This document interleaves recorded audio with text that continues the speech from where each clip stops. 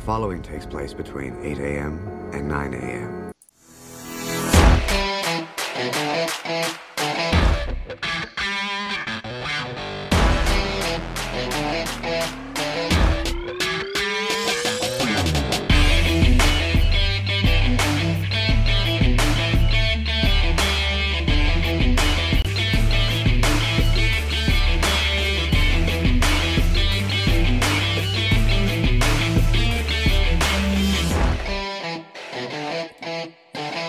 Good morning, everybody. It is Wednesday, October 30th. That's right, the day before Halloween, the greatest holiday in the world. And I am Ian Glendon, and I am joined, as always, by Mr. Mike Debate for another episode of Full Press Coverage Radio Live. Mike, how are we doing today? La la la. Good morning, my friend. Definitely good to be here on a Tuesday, as it always is. Not much Wednesday. Good about Tuesday mornings, but no, it's Wednesday. It's Wednesday, Mike. Yes, it is Wednesday. That is correct. Let's get it together. Yep. All right, so that's it. So we can see how much coffee I've had today already, and it's already off to a great start. I don't even know what day it is, but you know what? It doesn't matter what day it is. Game 7 of the World Series is happening, and that is something that we both predicted that was going to happen. Had a little bit of a different outlook in terms of who was going to come out on top, but great game last night. A lot of fight by the Nationals showed. They could have rolled over. They were down late, but came up with a couple of huge home runs off of Justin Verlander and forced the Game 7 in this one. No, absolutely. And again, we both predicted Game 7s. I didn't think the Nationals were going to win if it went to 7. But I'm starting to change my tune a little bit because I do think a lot of things went in their favor yesterday. And we're going to talk about that call, too, because, there was clearly a disconnect between a lot of people as to what that call actually was and what it meant and how impactful it could have been. And look, I mean, I'm just happy we're here not talking about that changing the outcome because, again, we get enough of that in the NFL and other sports where we spend far too much time talking about the officials or the umpires or what have you, and it's getting too much. I mean, at this point, I mean, the networks and everything should just have a 30-minute show about officiating and just debate and rank officials about how good and how bad they are, and it would actually be relevant. Exactly. It really is. It's really true. So, it's always tough to see calls like that be a stain on really what was a very, very good World Series game. And I know a lot of it, and there was a lot of misinterpretation, a lot of confusion as to what the call was and how that ended up going down. A lot of misinformation as to what exactly is foul territory, fair territory, how the runner needs to run in that situation. So, we'll break it all down for them as we always do because our wisdom and counsel is paramount, my friend. You can trust me. I know that today is Tuesday and it's a great day and everything's all set. And it's Wednesday. I'm sorry. You know what? Don't listen to me. Everybody listen to Ian because he knows what's going on. I'm just along for the ride today. Dum dum dum dum dum. Oh, thanks. I didn't think it was. Well, I mean, you said it's Tuesday when it's clearly Wednesday, I'm just saying, look, we're the reason why we feel that, we have a good thing going is because we value constructive criticism and you know what, we want you to call us out when we're wrong because we like the attention because we know it's going to happen quite a bit. So, absolutely. No, and we do. And see, this is the reason why I love sharing the microphone with you, my good buddy, because you can definitely tell me in a way, you're an idiot. You just called Tuesday, Wednesday, and you do it with a velvet hammer. That takes a lot of skill and a lot of talent, my friend. Hats off, buddy. Don't worry, because I'm just anticipating at some point I'm going to screw it up as well. So, which again I do on a daily basis, trying to get the days straight. So, I guess your problem is with the actual days of the week. My problem is with the numbers. So, which makes sense because my counting capacity is very limited. I can go up to 14 or 15, and then it gets a little shaky from there. So it's more or less just me guessing and throwing numbers out. So, but hey, you know what? We got a lot to get to. Let's jump into this World Series. We're going to talk about the game. I mean, Steven Strasburg was awesome. The guy is going to finish the World Series. It's one of the best pitching performances. The only player to ever, assuming he doesn't get into the game tonight, he's going to finish the World Series as the only pitcher to go 5-0 and one playoff run and all that. And he was fantastic last night. And he was exactly the type of performance that you get from teams that just have the feeling of being on the cusp. And I kind of feel like that's, that game last night really changed a lot for how I thought about how this series is going to finish. And, so my initial reaction, and I'll talk about the call, just because it's inevitable, we're going to bring it up.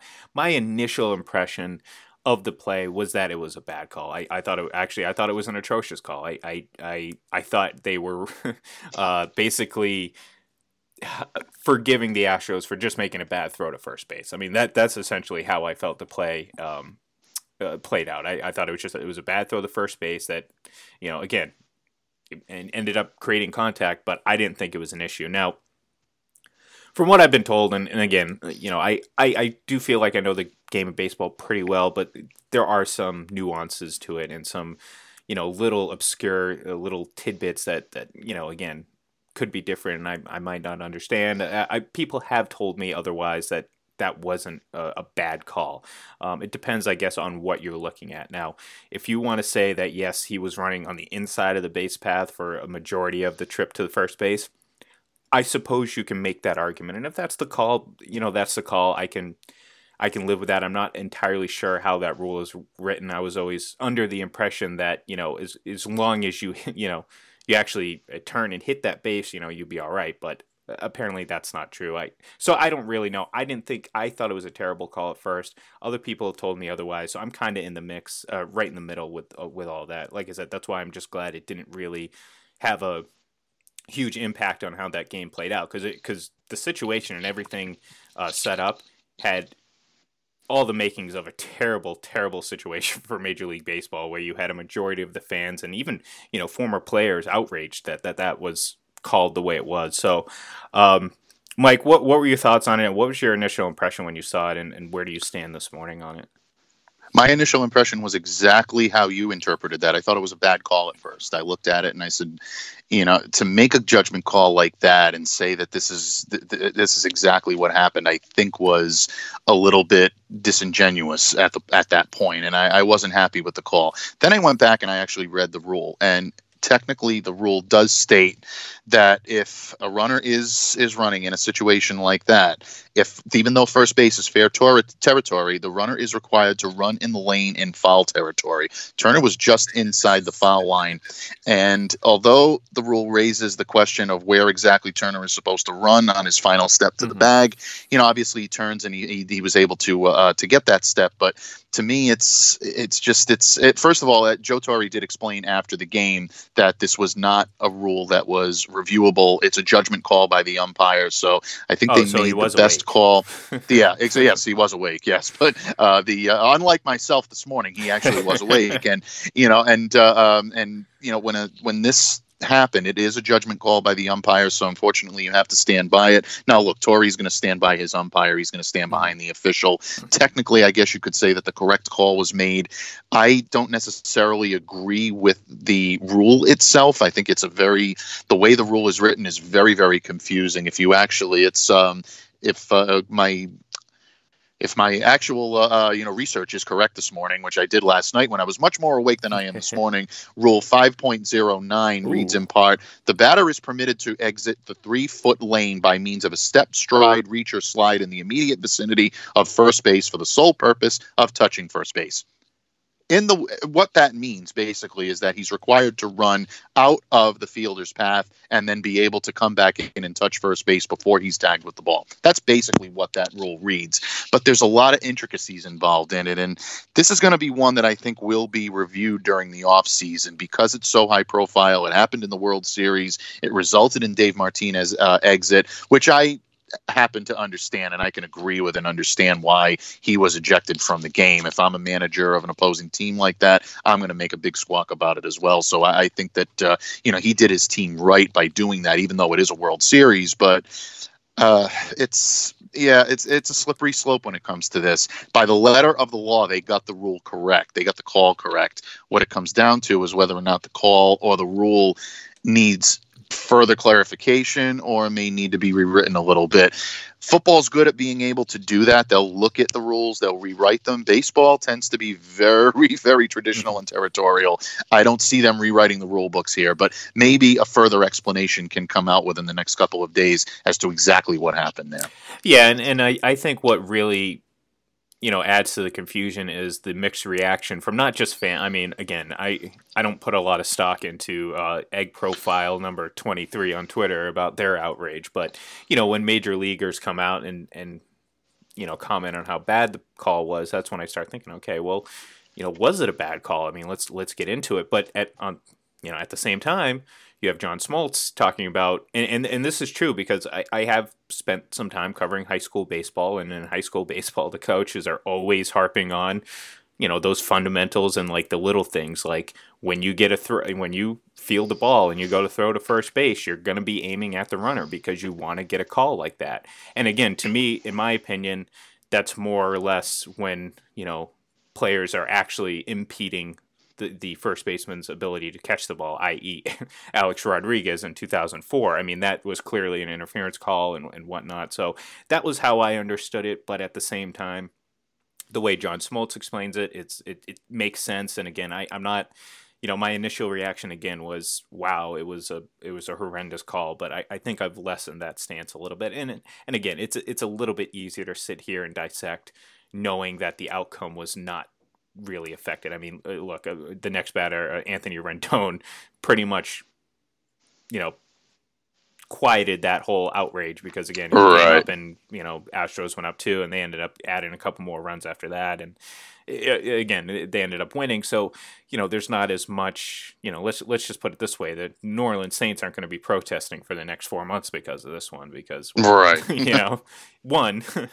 Fortunately, it wasn't against the New Orleans Saints, and 2, again, the outcome favored the Nationals. So, but here we are now, and we got a Game 7, and this will eventually, that'll be obviously a talking point in some context for whoever wins. Now, again, if it's the Nationals, it gets made light of a little bit more. There's, that kind of is great drama for a World Series championship video. We know we've seen a few of them. Yeah, Super Bowl videos too. Well, 3 Games to Glory. Yeah. My favorite movie of all time. We're up to part 6. Yeah, on that. Here's the question: is there going to be more 3 Games to Glory or Land Before Time movies? Oh, that's a good question. That's what I'm saying. Well, Land Before Time has the ability for animation, so animation can live forever. But then again, so can Tom Brady and Bill Belichick. So we don't know for sure. No, this is one. I think we may need to dedicate a show to this down the line somewhere, my friend. This is a very, very deep. It's a very deep and profound. You got to go in deep, like the guy with the spaceship. May they rest in peace.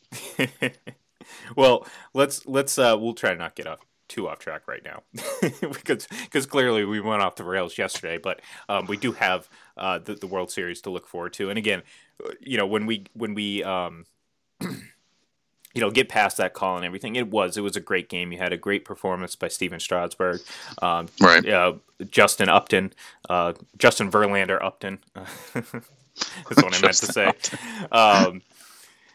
He was all right. It was kind of like his Game 2 performance. Started off strong. The Astros obviously jumped ahead, quick 2 runs, which, again, I thought the Nationals had to score early in this because I felt like if Houston took the lead early, I thought, given the way the 3 games played out in Washington, it was going to be a quick night. But, again, give credit where credit's due, and they battled back. And again, Steven Strasburg, Mr. Washington National, was outstanding. And Anthony Rendon, 5 RBIs, I think it was.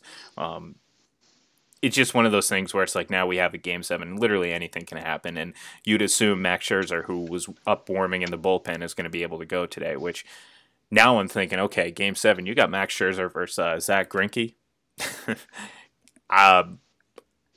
Injured or not, I'm taking Scherzer versus Greinke. I mean, Greinke hasn't had a great playoff run to begin with. So I don't know. It's going to be interesting. Let's just hope for some. I want some extra inning baseball tonight. It's okay. It will be. Yeah. I can sacrifice some sleep in order to get maybe 11, 12 innings and some dramatic end. That would be fantastic. Yeah, it truly would be. And the way the series has gone, you have to hope that this will go the distance tonight and really go into some extra innings and all of that drama. You really don't want to see a blowout end, what has been a great series and a nail biter right up until then. I will stand behind my prediction. I'm still going with the Astros in 7. I still think Zach Greinke has it in him. But I do agree with you. On paper, when you look at the eye test on this one, advantage Nationals. Max Scherzer is definitely the guy I'd want to give the ball to over Zach Greinke. Now, is that to say that Greinke can't come out and win a game tonight? Absolutely not. I believe he can. But at the same time, I think Scherzer is very well positioned to be able to do that. So this is going to be a good one. This has been a great series all season long, all series long. And for it to go 7 is just fitting. And we said that when the World Series began right on this show, that we wanted to see this go 7 games. We wanted to see great pitching, great baseball, a lot of drama. This World Series has had it. So I've enjoyed all the games so far, and I can't wait to watch the game tonight. Absolutely. And folks out there, if you happen to miss one of these shows, I know you're trying really hard to tune in every morning, 8 a.m., Monday through Friday. Replays it too, all Eastern.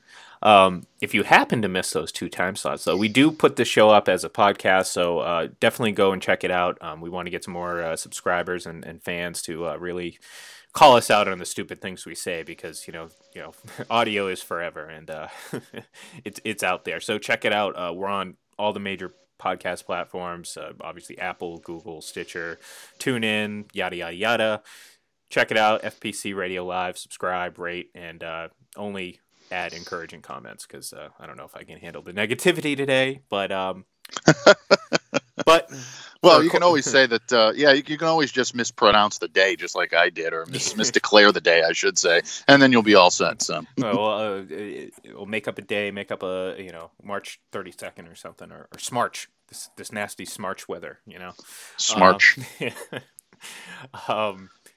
Good old Simpsons. But so go ahead, check it out, download, subscribe, listen, do all that fun stuff. We usually try to tweet it out from the at FPC Radio Live Twitter account, so follow that as well. So again, World Series Game 7 tonight. Red Sox fans, enjoy it. This is the last day that you are the defending World Series champions. So move on, enjoy it, get ready for next year. So moving on, we're going to talk about the I guess a dud of a trade deadline. I think I don't want to call it that, because again, this whole idea that all these deals are going to come down to the wire is a little misleading, because we have had a lot of deals this year. They just haven't happened to come at the end of at the very end of the limit. So yesterday we had the Jets. Yes, the Jets. The Jets were... Too bad you didn't have audio for a dumpster fire. I think that would have been more appropriate. Just pulled a game call from a Jets game, but look... Or a toilet flushing one of the two. That would have been good too. I know, right? I got to get those not safe for work audio sound clips going. But look, I even a couple weeks ago, if you would have told me that... if someone would have said the Jets are in a worse position than Miami, I would have laughed. And not for not trying, but like now, if you tell me that, I would actually almost agree with you. What happened over the last couple of days with the Jets reportedly saying they weren't going to shop Jamal Adams, Jamal Adams saying that he was told he wasn't going to be shopped, and then saying he was shopped behind his back, which failed, because again, once that gets out, it's out, and clearly it was true, because Dallas Cowboys official account commented on their attempts to try to acquire Jamal Adams. Obviously, the trade fell through. There were rumblings that they were, either looking to trade Le'Veon Bell or listening to offers. They had apparently a ridiculous price tag out on Robbie Anderson. They failed to trade him, and now all of a sudden, all those guys have to walk right back into that stadium this week and face the music that they're a 1-6 team. So, yeah, I don't know how many winners there are yet, because I think it's too early to tell, but I think one of the biggest losers of trade deadline was the New York Jets. Yeah, without question. And for not even so much for the lack of their ability to move players or bring players in, the PR of this team is consistently handled so poorly. And that's in management. That's in the ownership box. That's everything that this team, needs to be better at. They just haven't been the last few years. And look, good luck to Adam Gase trying to convince Le'Veon Bell and Jamal Adams to play at a high level for the rest of the year. That's going to be probably his biggest task. And quite frankly, I just don't see it happening. Jamal Adams releasing the statement yesterday about him being misled. You mentioned that earlier, and I think that is probably, to me, the most egregious thing here is you bring a guy in saying, we're going to build around you. We want you here. And then you shop him behind your back. Look, nobody's blaming front offices for trying to better their team and make these deals and do what you're going to do to try to improve your football team. Any smart team will listen to any offer. But when you hear the Dallas Cowboys then come out and say we had some deep talks in trying to acquire him, then all of a sudden it looks like that this guy's been shopped behind your back. And that, to me, yeah, exactly. That's more than just listening to an offer and saying, well, Jamal, I'm sorry, but the Dallas Cowboys are balling us over with this offer. It's a good opportunity for you. What do you think of it? It doesn't sound like he was even brought into any of these discussions. Not that players should be. I get the argument, but there's a way of bringing people along, and it just seems like this happens more often than not down there in East Rutherford. So, yeah, this team has implosion written all over it right now, especially with their record and how they played the last few games. This is going to be a tough one for them to rebound from. Yeah, and look, I mean, if it if it wasn't for the Jets, I mean, we'd have a couple more losers on this list, but it's just a bad look because look, if we remember the stories and if they're true, Adam Gase didn't really want Le'Veon Bell to begin with. He didn't want to sign him. We saw this. We saw this early on. And honestly, I don't necessarily disagree with that because I think Le'Veon Bell, he's a good player, but I don't think he's this game-changing player that everyone has said. I mean, I've always laughed at people like mesmerized over his running style, and every time they played the Patriots, I'm like, go ahead, dance behind that line of scrimmage all day. I'll take that because he would never be effective against the Patriots. And everyone, we talk about that playoff game a couple years ago, or the regular season game a couple years ago, or playoff game, I don't even remember, but it was the one where they're like, oh, well, Le'Veon got hurt, and that's why the Patriots won. It's like, no, he was incredibly ineffective before he got hurt, and obviously he didn't play the rest of the game, and a lot of that is because, again, his style works against undisciplined teams, but when you play good teams like the Patriots who know how to stay in their lane and aren't going to over pursue a running back, this little dancing and tiptoeing all behind the line of scrimmage doesn't work as well. And so to me, I didn't necessarily agree with, or I didn't necessarily disagree with Adam Gase's reported sentiments that, yeah, okay, let's not try to shell out a bunch of money for a running back who is obviously hadn't played last year and obviously is a little bit older than, what you would like. So again,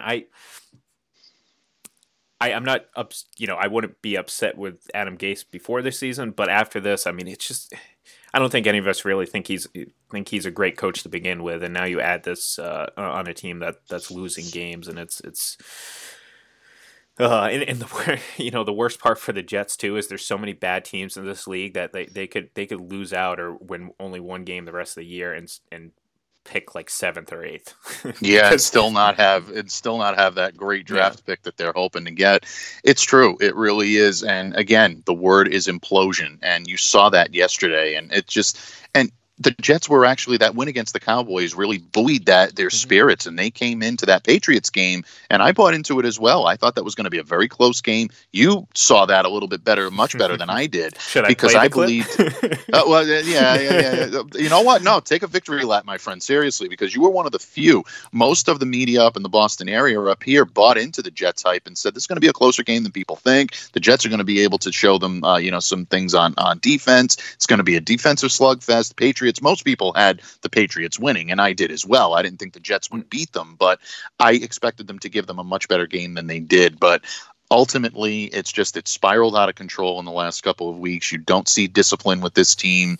The Jacksonville game, obviously, they're playing Ghostbusters up on the Jumbotron during the game. Man. Credit to the Jags too. I mean, I gotta, Patriots fans and Jaguars fans don't often have a whole lot to shake hands on, but that was one where you tip your cap and you say, you know what, that was pretty good. just so much going wrong for the Jets the last few weeks, and to me, yesterday was just the icing on the cake for this team. I think it's just, going to be a really, really tough rest of the season, down in East Rutherford for Gang Green. Well, and this doesn't even mention the whole Kelechi Osemele situation that the Jets have been dealing with prior to this, which again speaks to the dysfunction and disorder within that organization, and it starts from the top. And again, I can't think of one person outside of Manesh Mehta who thought hiring Adam Gase was a great idea, and he's clearly backtracked on that.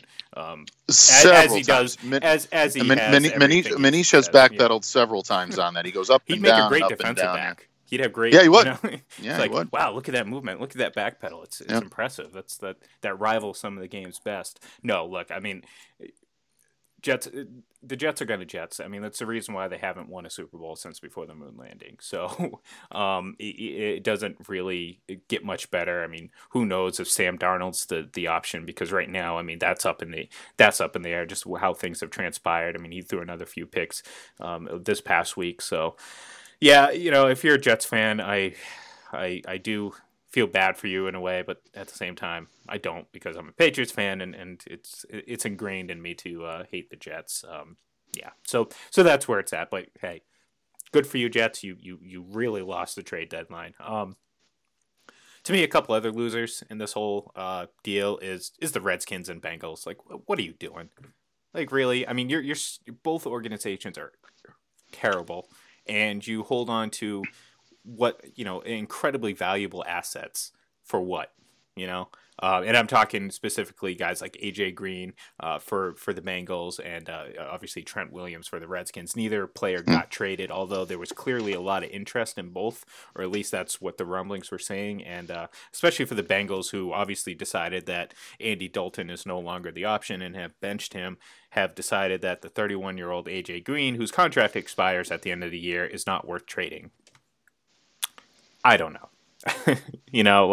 Yeah, just baffling. Absolutely baffling. I was really surprised. And I went on record yesterday as saying I thought AJ Green would get dealt. I thought it was posturing. I thought it was gamesmanship.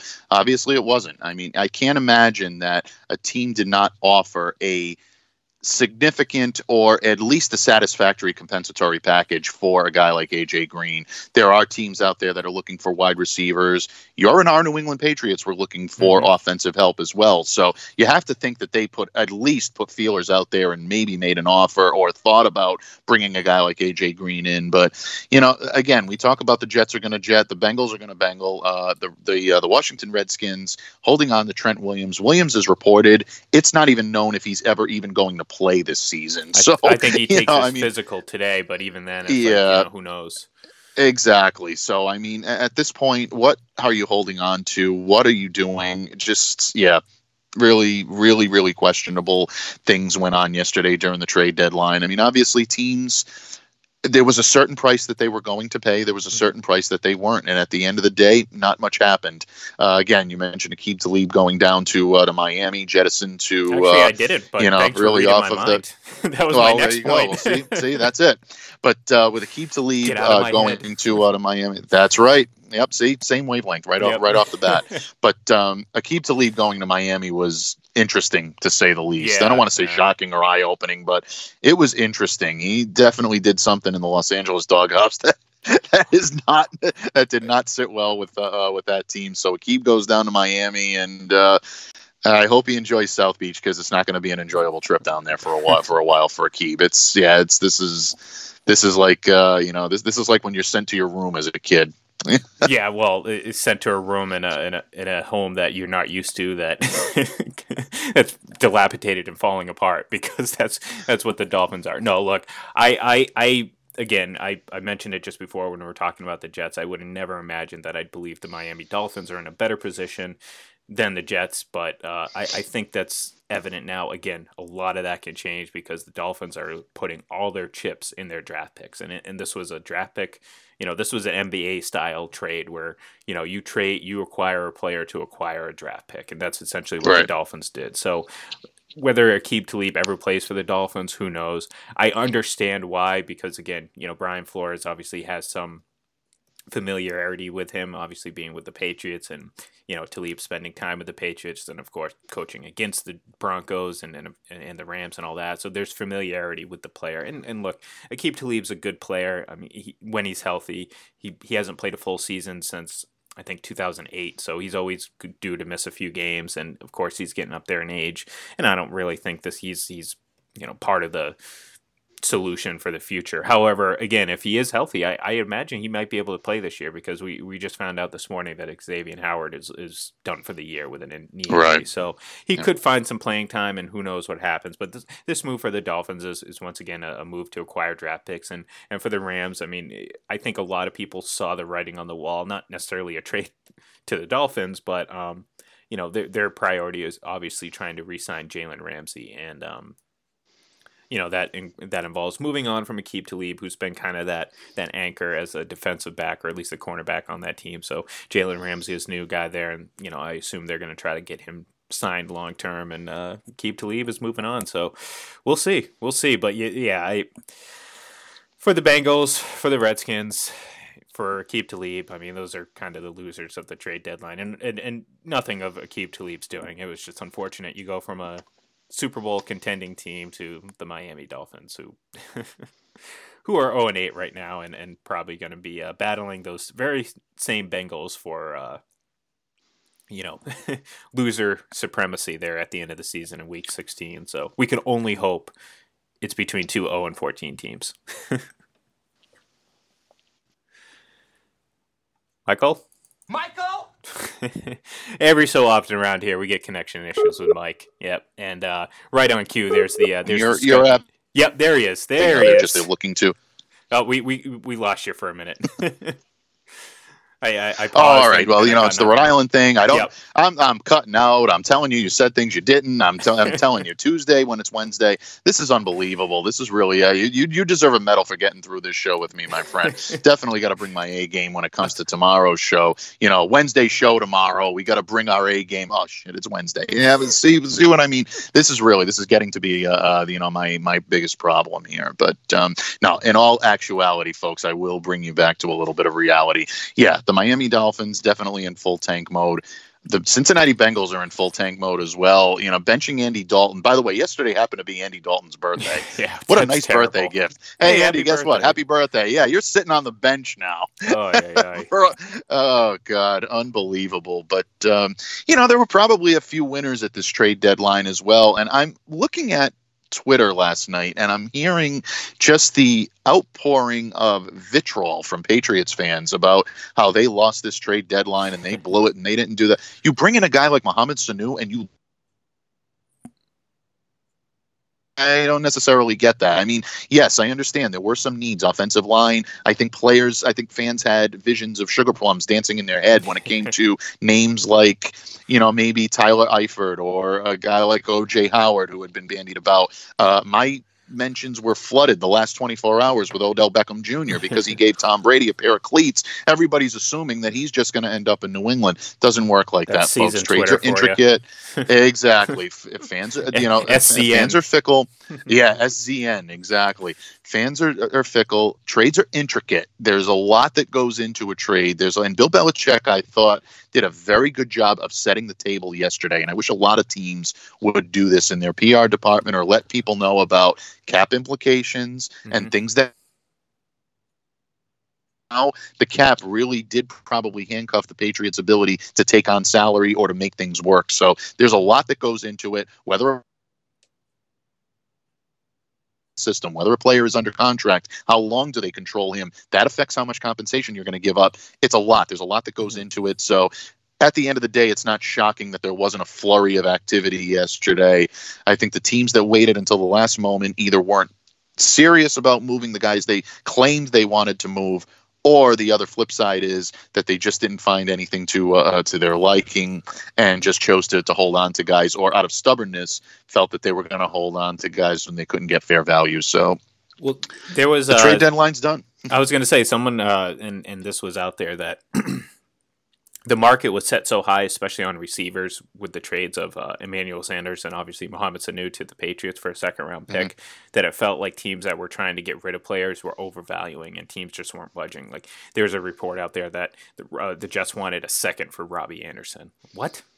Yeah, like, come on, that like, is, yeah, and I don't blame, ridiculous. because reportedly the Packers were inquiring about him, and I don't blame them for you're not going to give up a second round pick for Robbie Anderson. Look, I love Mohamed Sanu, and I enjoyed that he's on this team, but even I was a little okay on the edge about giving up a high draft pick, because again, a lot of that also stems from the fact that I feel like they screwed up by releasing Antonio Brown and have put themselves in this position where they had to give up an asset to go get a receiver, and then were limited yesterday if they wanted to make a move because of the cap restraints in terms of Antonio Brown's contract. Yeah, that $4.5 million would have come in handy.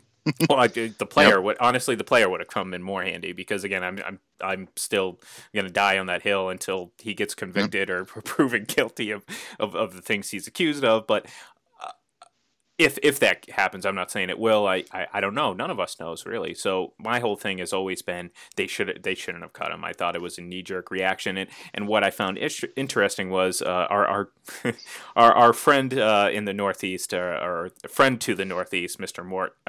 Mortensen there, mentioned that, and this is something I think we all kind of believe just based on things that had transpired after he was cut, but there was a disagreement, and I'm assuming it was between owner and coach and player, and by player I mean Tom Brady, about getting rid of Antonio Brown, and I think there's a lot of evidence to kind of suggest that is what's true. And I'm not saying this is the rift that's gonna, no, that's not what I'm saying. I think they disagree, and that's that. They just move on. It's not this, not every disagreement has to turn into this great war between, ownership, player, and coach, like it tends to become, in Patriots world. But I do think that there was a disagreement. I think Tom Brady still wanted Antonio Brown, and honestly, I think Bill Belichick still wanted Antonio Brown. So again, part of the reason why the Patriots were not able to make the moves that they wanted to yesterday, or maybe would like to inquire about, was the prices were too high, and we know this team, they're not going to overpay for a player that's not worth it. They'll overpay for players that they know that are worth it. I don't think there's anyone out there that was worth overpaying. So to me, the Patriots didn't make any moves, and that's fine with me. I think their best moves are waiting for certain players to get healthy, and that to me is a trade deadline acquisition. However, their limitations were their own fault. And again, this all goes back to my feeling that they shouldn't have cut Antonio Brown, and they'd be in a far better situation, because again, I don't think this is a team that is struggling because it lacks weapons. I think there is some issues on the offensive line that have, obviously trickled down to all the other units in the offense. However, you can't convince me that having Antonio Brown, perhaps the best, if not one of the 2-3 best receivers in the game, isn't going to help that offense. And, I saw a lot of that this past week. So that's my thoughts on it. I don't, again, Patriots standing pat, that's fine with me. I still think they're the best team in the league. And again, their additions are going to come through the form of guys like Harry and Isaiah Wynn, hopefully getting activated off IR. Yeah, and I think that's a good point. And you see a lot of other teams, you talk about the Patriots, and we always do seem to bring things back to New England without any question. But there were a lot of teams that stood pat yesterday. You mentioned the Green Bay Packers. We mentioned the New Orleans Saints yesterday. We mentioned the Oakland Raiders. These are all teams that we thought could be active in the trade deadline and bringing players in and being able to get guys out there. Don't forget, within another couple of weeks, Josh Gordon is going to be out there on the open market for these teams to be able to bring in. You can imagine a team like the Oakland Raiders, or maybe, I don't know, maybe not the Green Bay Packers because of their schedule and their standing status. I think he'll be long gone before that. But you can imagine these teams bringing in a guy like Josh Gordon, taking a flyer on him and seeing what they can get from him for a half of a year. Antonio Brown is still out there. Technically, he's still able to be signed. There's nothing keeping the dream alive, my friend. Team that is able to, and I'm starting to erode by the day of saying there's absolutely I don't want to say absolutely. I'm not going to say absolutely, but a very, very slim to low to slim chance that he would ever end up back in New England. But He there's wants still it. a part of me that I don't he want to wants interrupt it. you. He wants it. I mean, there's Oh, he no does. doubt in my mind. I mean, I don't know if you saw it yesterday, but I tend to peruse the social media accounts because that's the day and age we live in. And I mean, the guy posted a photo of his kid dressed up in an Antonio Brown Patriots jersey for Halloween. Like, the guy wants to be back here so bad. And again, you can say whatever you want about him. Yes, he's an immature, ass or whatever. But I still can't get over how perfect of a fit he was in this offense and how well, And we look, we're nitpicking with what happened with Sanu to start the game because he was fine and he's going to he's going to be really good in this offense. And this is not a knock on him, but we saw just the instant connection Brady and Brown had in that one game. It just overnight, it was just like that. And to me, I think that's hopefully something that doesn't come back to bite them in the long run. Do I think they can still win a Super Bowl without him? Absolutely. Do I think it's all but guaranteed with him? Absolutely. Because again, that their defense is already a significant advantage against most every other team.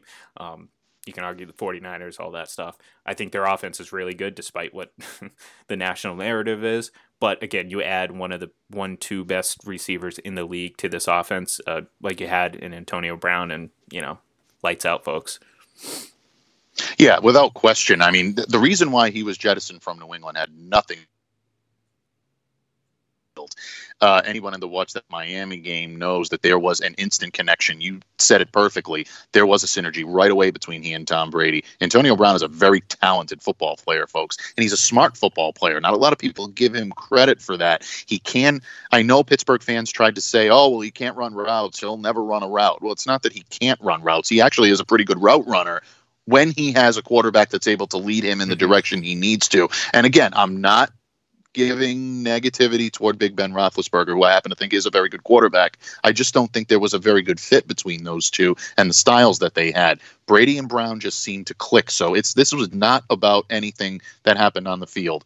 Off the field, the Patriots, I don't know. You make the argument that they didn't have a choice, and I don't believe they had a choice here. The mob was out with the pitchforks and they were ready to riot with the fact that he was even on the team to begin with.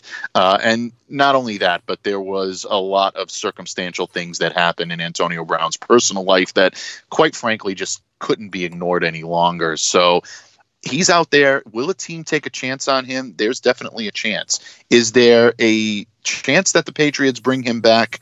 I'm not going to go Dean Wormer and say 0.0, but I'm going to probably say maybe like 0.5, I think is maybe the, or 0.05 is a better way for me to put it, that says that he would end up back in New England. The only way that I think that would happen is if there was a lot of contrition on behalf of Antonio Brown, first of all, because the comment about Robert Kraft hurt him. Whether he was right or whether he was wrong, that's a separate issue, and I'm not going to argue that right now. But look, let's be real. He was right. like as and you know me, I love Robert Kraft, and I didn't think his issues were necessarily a big deal. I mean, obviously it ballooned up to, he was running a slave sex ring or whatever. But obviously that was obviously idiotic.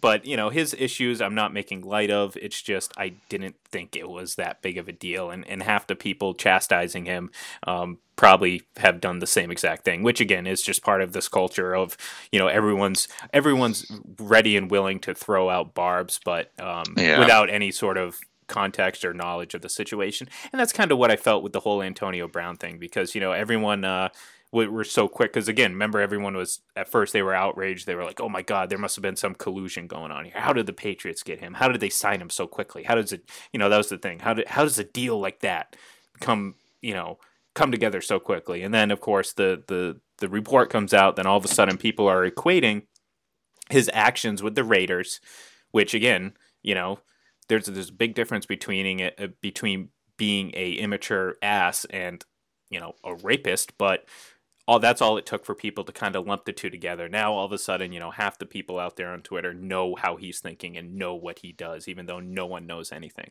Like, people ask me, it's like, well, what do you think? I'm like, I don't know. What do you know? Do you know something I don't know? I don't know. All I know is what's come out on both sides. And again, we've heard one side of the story and we've heard the other. Neither screams anything definitively, and then that's not a knock on either one of them, but it just, to me, warrants an opportunity for the whole legal process to play out. So, and that again leads me to the fact that I don't think they should have suspended him or released him. I think Robert Kraft reacted to the social outcry, which again I thought was kind of weak of him, because again, you let it play out. You've been in that situation.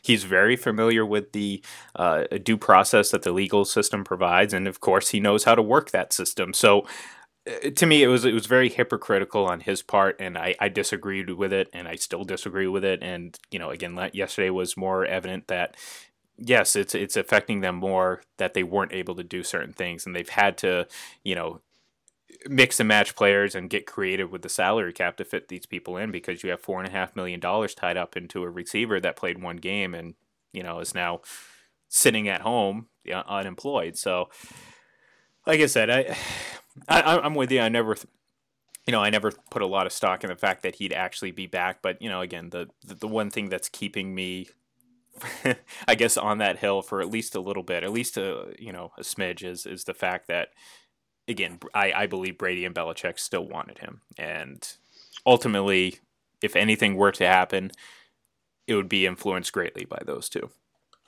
Yeah, and I do believe so. And I think that it would take that type of an effort from Bill Belichick and Tom Brady to influence Robert Kraft to be able to do it. The other thing here that the white elephant in the room is with Antonio Brown is there's still that specter of the commissioner's exempt list hanging over the top of him. And I know you've made a very good point. And honestly, I agree with everything that you've said. There's no evidence that's come out within the last few weeks since Brown was released that would warrant him being placed on the exempt list, simply because there just hasn't been any new information. Yes, we have the text messages. I understand that. You can make the argument as to whether or not you believe they were threatening or were they ridiculous and stupid? Absolutely. Oh, 100%. But there also is that specter of having a team sign him. Now, there are some, and I'm not going to say I buy into this or that I don't, but there are some that have made the argument that if the Patriots were to bring him back, that the commissioner would be less hesitant to slap that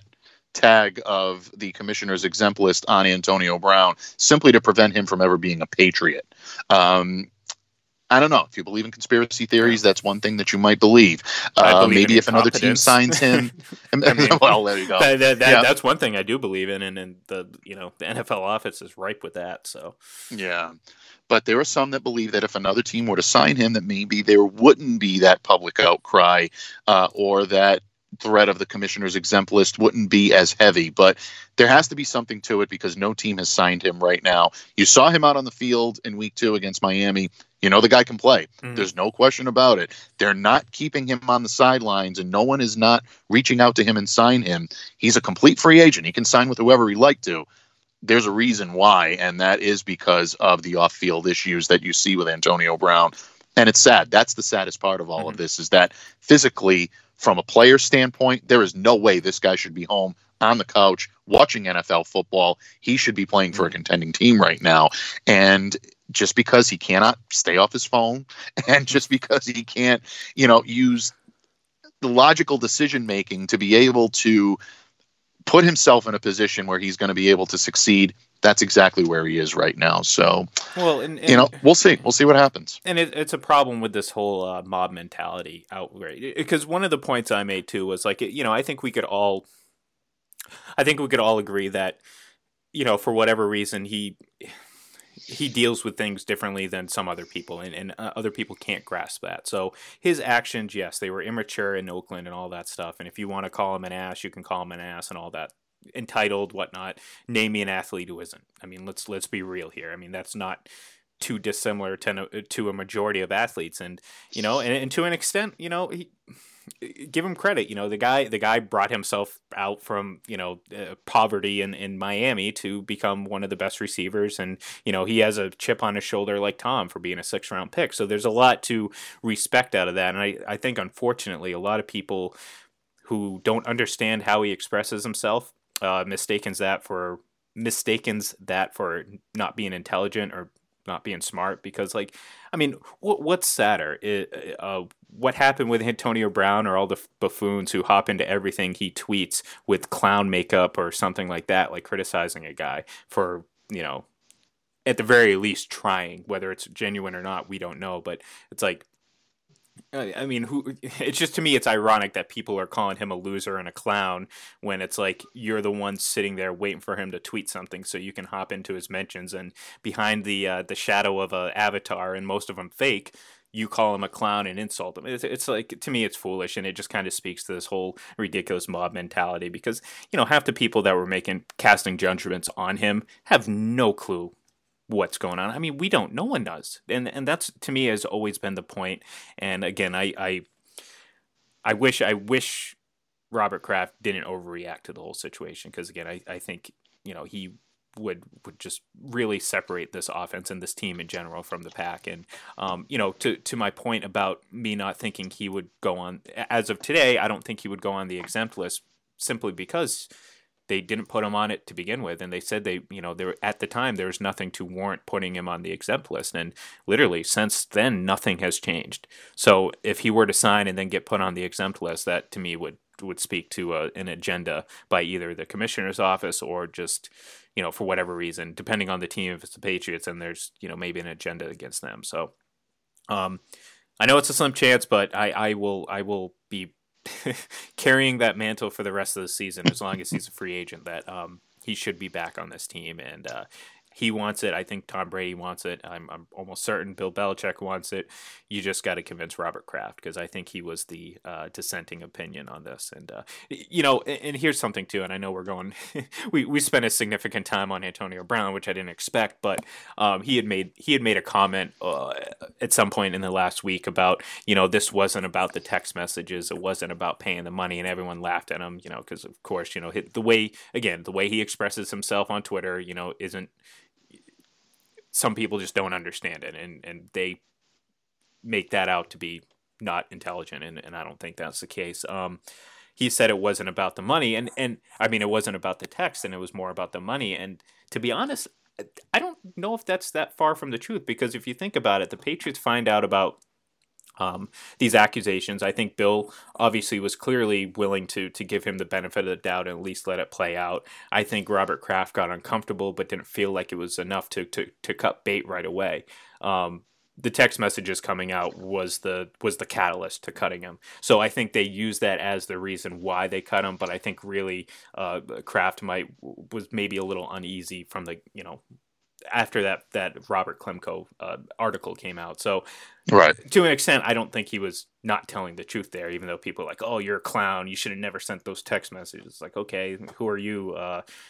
Scott S1279765 on Twitter. You know what I mean? Like, it's just, to me, it's silly. And again, I hope in a couple weeks, maybe maybe I can start pushing those Boomin' t-shirts again. Well, apparently he saw them. And he did. For those of you that don't know, Antonio Brown actually saw Ian's tweet and retweeted it, and apparently liked the T-shirt. So you never know. It could be. It could be. For your sake, man. I know you've been beating the drum, and I hope it works out for you. I'm a little bit less optimistic when it comes to that, but we will see. The reason why I did bring up Antonio Brown, and I think we morphed into this, is because there are still players out there that can help teams, and we may see that. We may see players released, go through the waiver wire, because now we're after the trade deadline. Now, all of a sudden, if a player is released, he has to go through waivers. So it's going to be interesting to see if players do cut guys, and you see a lot of these contending teams, maybe they look to move on always worth keeping a sharp eye on. So just because your favorite team did not acquire a big time asset yesterday still doesn't mean they can't add maybe smaller pieces, maybe not as well known, but smaller pieces that can help your team contend. So look for the contenders to always be watching the waiver wire. Patriots are very good at that.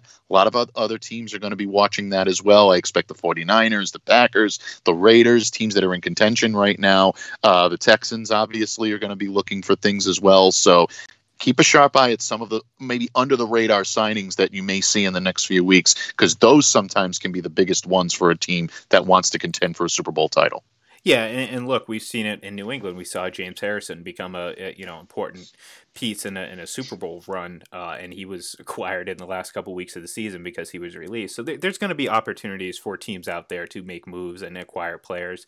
Again, you already mentioned Josh Gordon, so and that, I guess we only have a few minutes left because again, these hours fly by, And they do. It is a Wednesday, Mike. It flies on it is Wednesday. It is a Wednesday. I morphed into thinking it was a Tuesday again. See, I've always got to have you in place to keep me grounded, my friend. Well, like I said, your half of the brain involves witty 80s humor and Godfather quotes. My half involves at least the days of the week, not necessarily the number dates. So what are you gonna do? It's one of those things.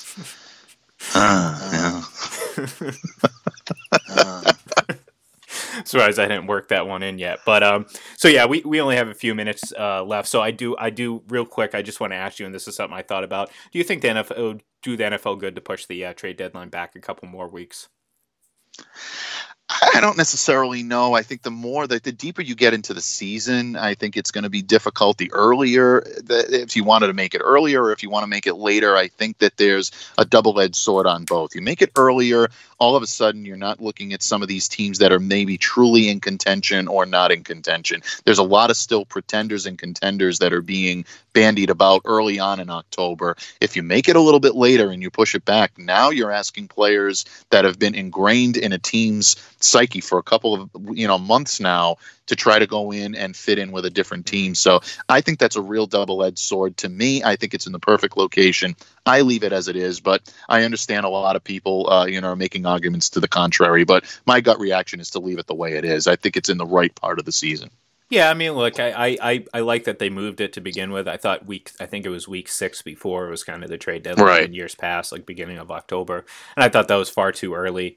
I kind of look at what the other leagues do, and like, of course, the game disparity is different, so you can't just say, oh, well, after 82 games, well, guess what? There's that's like 6 seasons in the NFL. So, but I look at the point in the season in which these other leagues have their trade deadline, and roughly they come with about 60 to 70% into the league, and with the NFL, you're right at the midway point. So, I could live with extending it just a couple more weeks, because I think it does keep open the possibility for teams that are kind of on the edge about whether or not they're going to compete or whatnot for a title. It gives them a chance to make a move. So, I mean, I'd be fine with keeping it the way it is, but I think my preference would be to extend it maybe to week 10 and just kind of give yourself like that, And again, this also takes into account the fact that some teams, you have this long-term injured reserve with players coming off, but you don't necessarily know, certain players, like we're still obviously waiting for Harry to be activated from, for the Patriots, and who knows, maybe at the last minute they decide, okay, it's not worth it. He's not going to be ready. So I wouldn't mind seeing it be moved back a little bit, but unfortunately what we can't move back is the end time of the show, and the end time of the show is in about 90 seconds. So with that said, we're going to wrap it up here on another Wednesday edition of the FPC Radio Live. We had a lot of fun talking some World Series, talking some Jets dysfunction, and of course, nice good chunk of time on Antonio Brown. So tomorrow's going to be fun. I mean, obviously, we're going to have a new World Series champion tomorrow. We're going to have Thursday Night Football to preview. Jimmy G. Jimmy G, your fellow Paisan. Yeah. That's right. My Paisan is taking center stage. That's right. And, if you look really quickly, you could see a very, very nice resemblance between Mike and Jimmy G. But you have to look really quickly, though. Like, like literally in passing, and that's the way. Yes, and you also have to have extremely bad eyesight as well to make the correlation between myself. Yes, cataracts preferably to see the resemblance between myself and Jimmy G. Yeah, he definitely got the lion's share of the looks as far as I'm concerned. But that's all right. You know what? You got the. Nah, that's all right. You know, I got the Godfather impression. I still have that, so I got that going for me. Yeah, but. With that said, thanks, folks, for listening. If you're just tuning in, catch the replay at 2. Download the podcast. You can follow the show. It's at FPC Radio Live. You can follow me on Twitter. It's at IGLEN31. He is Mike Debate. It's at MDABATEFPC. Stay tuned. In about 15 seconds, Mr. Brian Snow of Snowman in the Morning starts kicking off, and I'm sure he's going to have a lot to talk about. So until tomorrow, have a great day, folks. So long, losers!